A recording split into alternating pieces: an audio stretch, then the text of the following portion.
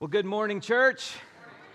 Hope everyone's doing okay today. We're glad that you are here to join us in worship. If you're a guest, if you're new here, or if I haven't had a chance to meet you yet, I hope that you will find me and my wife Aubrey. We'll be at the back after services are over. Please come by and let us shake your hand. And we want to know who you are, and whether you've been around a while, we just haven't had a chance to meet you, or whether you're a guest today, we'd be honored if you'd take a moment and come by and see us. I want to thank Stacy and Gabby. I want to thank Michael. I want to thank Tyler and Caroline, all those who have led us so far and helped focus our thoughts as they've been up here speaking to us. I'm grateful for their efforts in doing that. I am right now learning what it is to live in Dallas, in the land of the Cowboys. And today, just in the side conversations, I'm kind of learning who our optimists are at church. Okay? Just hearing how you're feeling about this evening is kind of helping me learn the varied personalities that we have here. And so we'll talk again next week and see how that's worked out. I won't make any other comments because I don't want to mess things up. And what do I know, right? But we're excited. We're rooting. Let's see what happens tonight. I know that's on a lot of our minds, and it's kind of neat to be around and hear that buzz as these playoffs begin, and we root for our team. Well, we've been in this series from the book of James talking about pure religion, and one week we talked about James and his view of trials and how trials might not be from God, but they can lead us to God. And then we talked about what it's like to put our faith and works together, and we said, even a little cheesily, that if you say amen, you've got to say, I'm in. Hey, there we go. So today we're going to talk about favoritism and this story that we just heard read about the best seat in the house. So in fall of 2000, I had come down here for a concert. It became actually the first of a tradition that has still lasted till now to come down to see a certain band in concert. But I was down here freshman year of college, drove down with a dear friend to see a show at, I don't know what you call it. Is it the Starplex? They keep renaming the thing, but it's the amphitheater at Fair Park. So went to see a show there, got there pretty early because I was still trying to navigate all the different highways down here. So arrived even before the opening band started, sat in our seats, which were toward the back of the seats, but an upgrade from the lawn where I had been my first year. I discovered I enjoyed my personal space and was not a fan of the lawn at the amphitheater. So sitting in our seats, quite a ways back from the stage, feeling pretty good about where we were. And about midway into the opening band's act, a person came up to us, and he had on the gear and the lanyard that suggested he was part of the crew in some sort. And he came back and he said, hey, where did you get your tickets? And I said, oh, yeah, I got them through the fan club, like a big nerd. And he said, well, and he looked at our tickets, he said, come with me. And he escorted us down to front row, dead center, right in front of the mic stand. And we got to finish the opening band's act, and they were done, and we watched them clean up the stage and get ready. And then for the whole evening, I am 10 feet from Dave Matthews himself. Some of y'all identify with that, and some of y'all just judged me for that, and that's okay. The whole show, right there, enough where I was kind of yelling at him and the band during the between songs, enough that we yelled out a request for a rare song during the encore, and he played it. And I thought that was the coolest thing in the world, kind of felt, showing off to my friend, look, I got these tickets, and look, we got down to the front row. And it spoiled me now because it's very difficult to attend a concert once you've been in those spots. It's like, oh, now I'm 10 rows back, in the bad seats. But I just remember how it felt to be escorted down to the best seats you could imagine. And we're going to talk about that in the book of James today. So we're not going to reread everything that was just read for us, but let's summarize the story, right? So there's a gathering of Christians. We'll talk about what that might mean, and somebody comes in looking pretty nice, obviously dressed in good clothes, and is escorted to the good seats. Now, we might think that means up front. I've learned in church culture, some people might think the best seats are in the back. Not everybody wants to be up front. But the best seats, a seat that conveys this person's worthy of honor. This is a special person. Let's put them in a prominent seat where everyone knows how important they are. And then a poor man comes in with a very different set of clothes, very different presentation. And this person is given not just neutral treatment, but bad treatment. Standing room only for you. You just stand over there. You're not important, and we don't want anyone to see you. And James is not thrilled by this scenario, right? He uses some pretty strong words. Discrimination, evil, judgment. All those things happen in this story. So we're going to walk through it. I want to talk about a few terms in this story. It's not a super complicated story, but there's a few things that will help us understand it even more. We're going to talk about why it's wrong, and we're going to give ourselves some different ways of acting in light of this story. So a few words that I want to draw your attention to. So James says that a man comes into your meeting. It's interesting, James there uses the word synagogue. Now there's a word for church. The New Testament writers know it. They use it.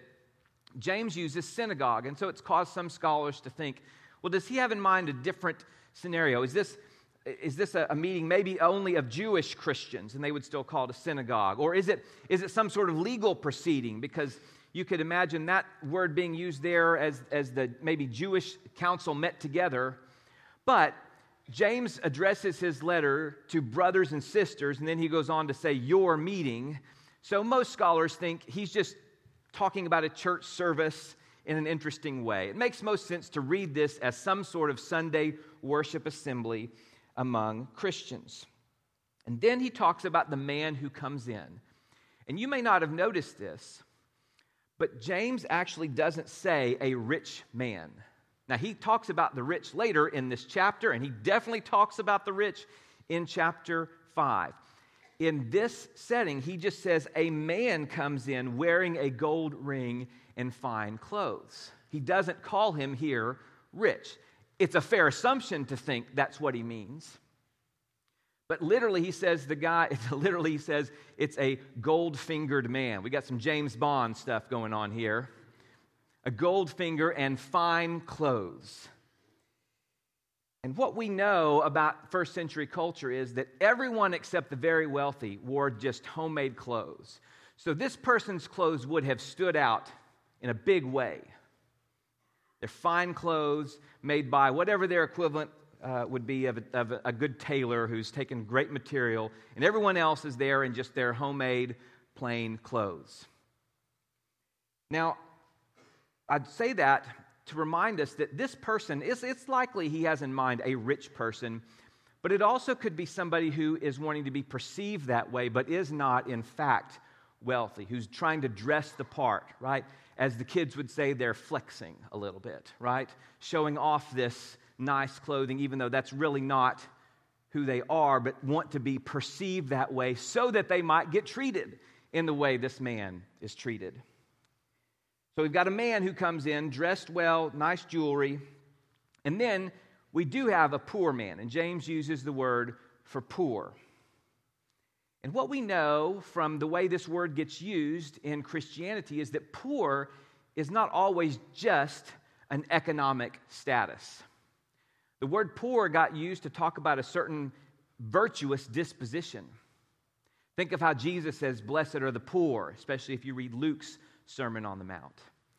There came to be an association of the poor who put their trust in God and not in wealth. Now, we'd need a whole different sermon series to talk about the theology of wealth and poverty, which is not exactly the scope of our message today, but this poor person, I think James wants us to see as a virtuous man who comes in to the assembly with a good heart, wanting to be there. And he says this poor man is wearing filthy clothes. That word is not just about the cleanliness of this person's clothes. That word, filthy, had to do with like a moral rot. There's a lot of social stigma about that.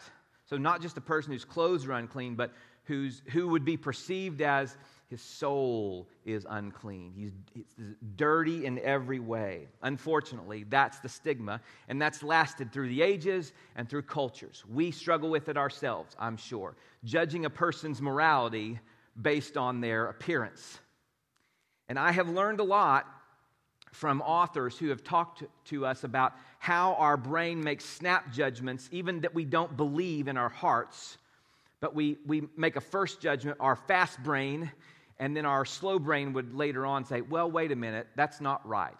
And so authors like Richard Beck, whose book Unclean changed some things for me, Daniel Kahneman, his book Thinking Fast and Slow, those reinforce what's happening here, that a person's appearance is changing how we think of their morality.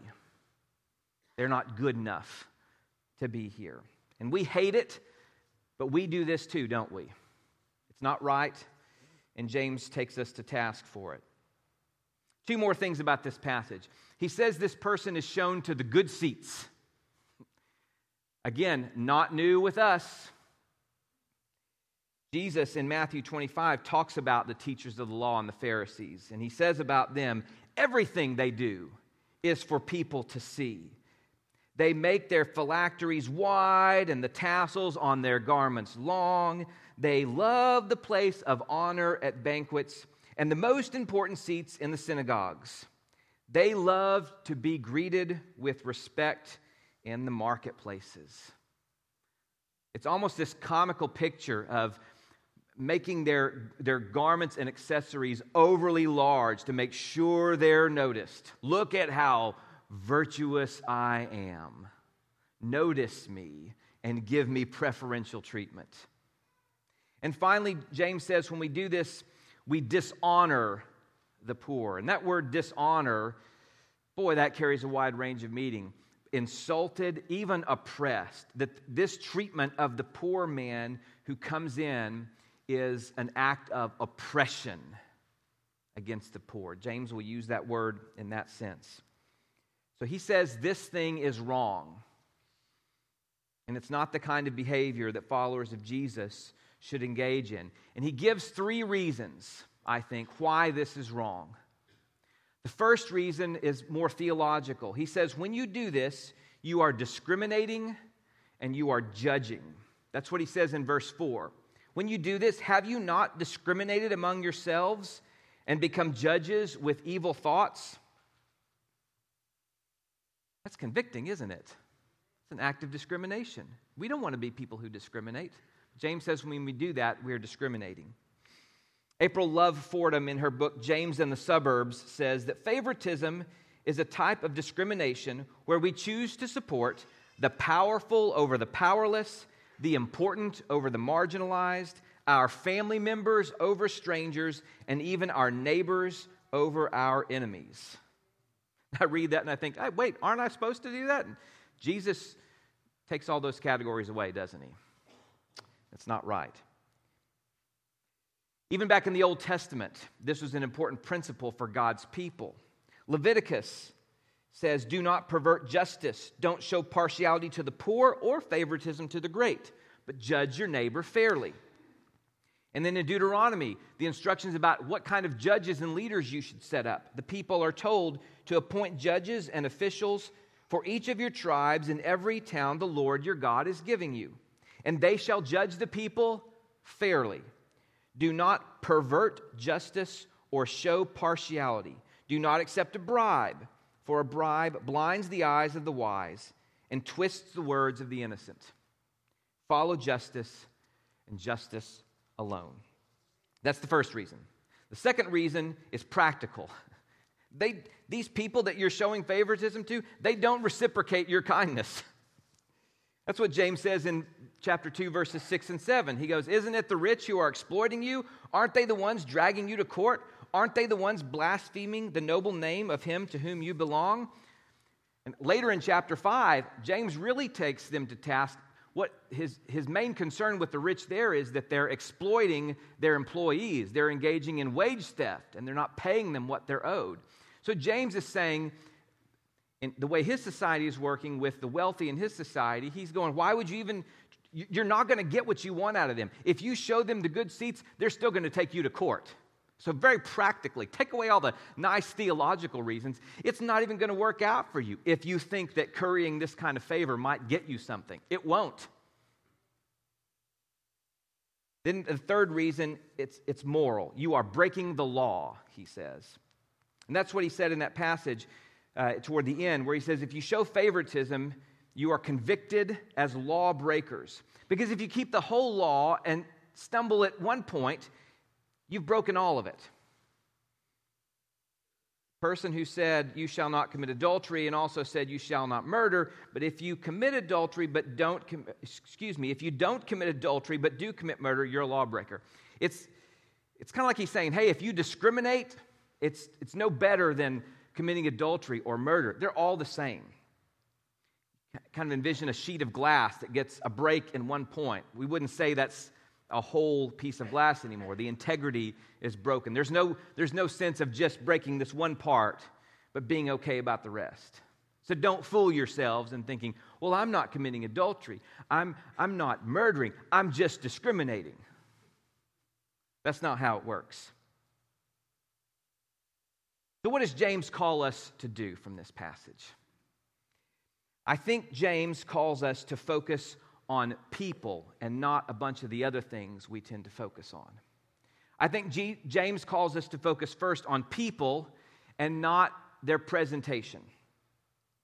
One rabbi has said, if before a judge 2 men appear for judgment, one rich and another poor, the judge should say to the rich man, either dress in the same manner as he is dressed or clothe him like you're clothed.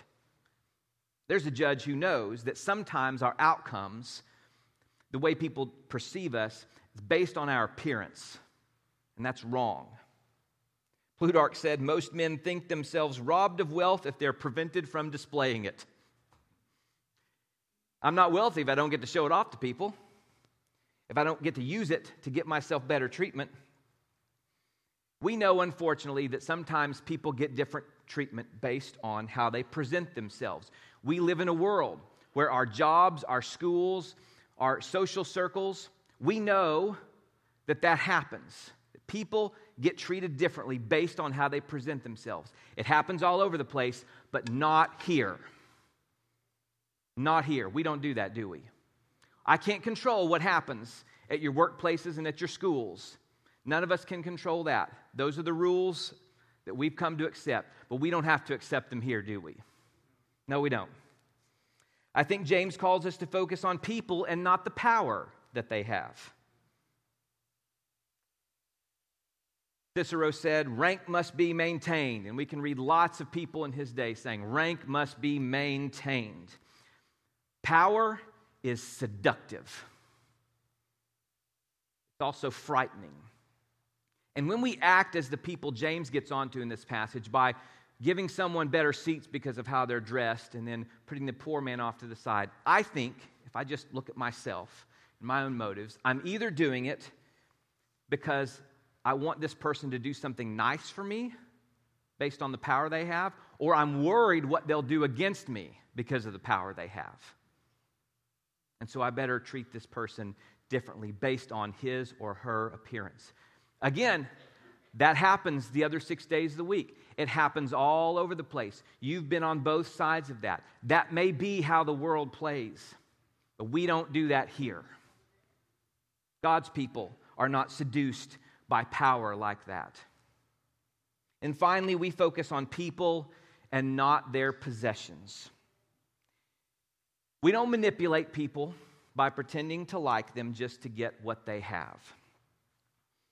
My experience with people who have wealth is that they are honored to be asked directly to help with things that they believe to be important in kingdom-building work.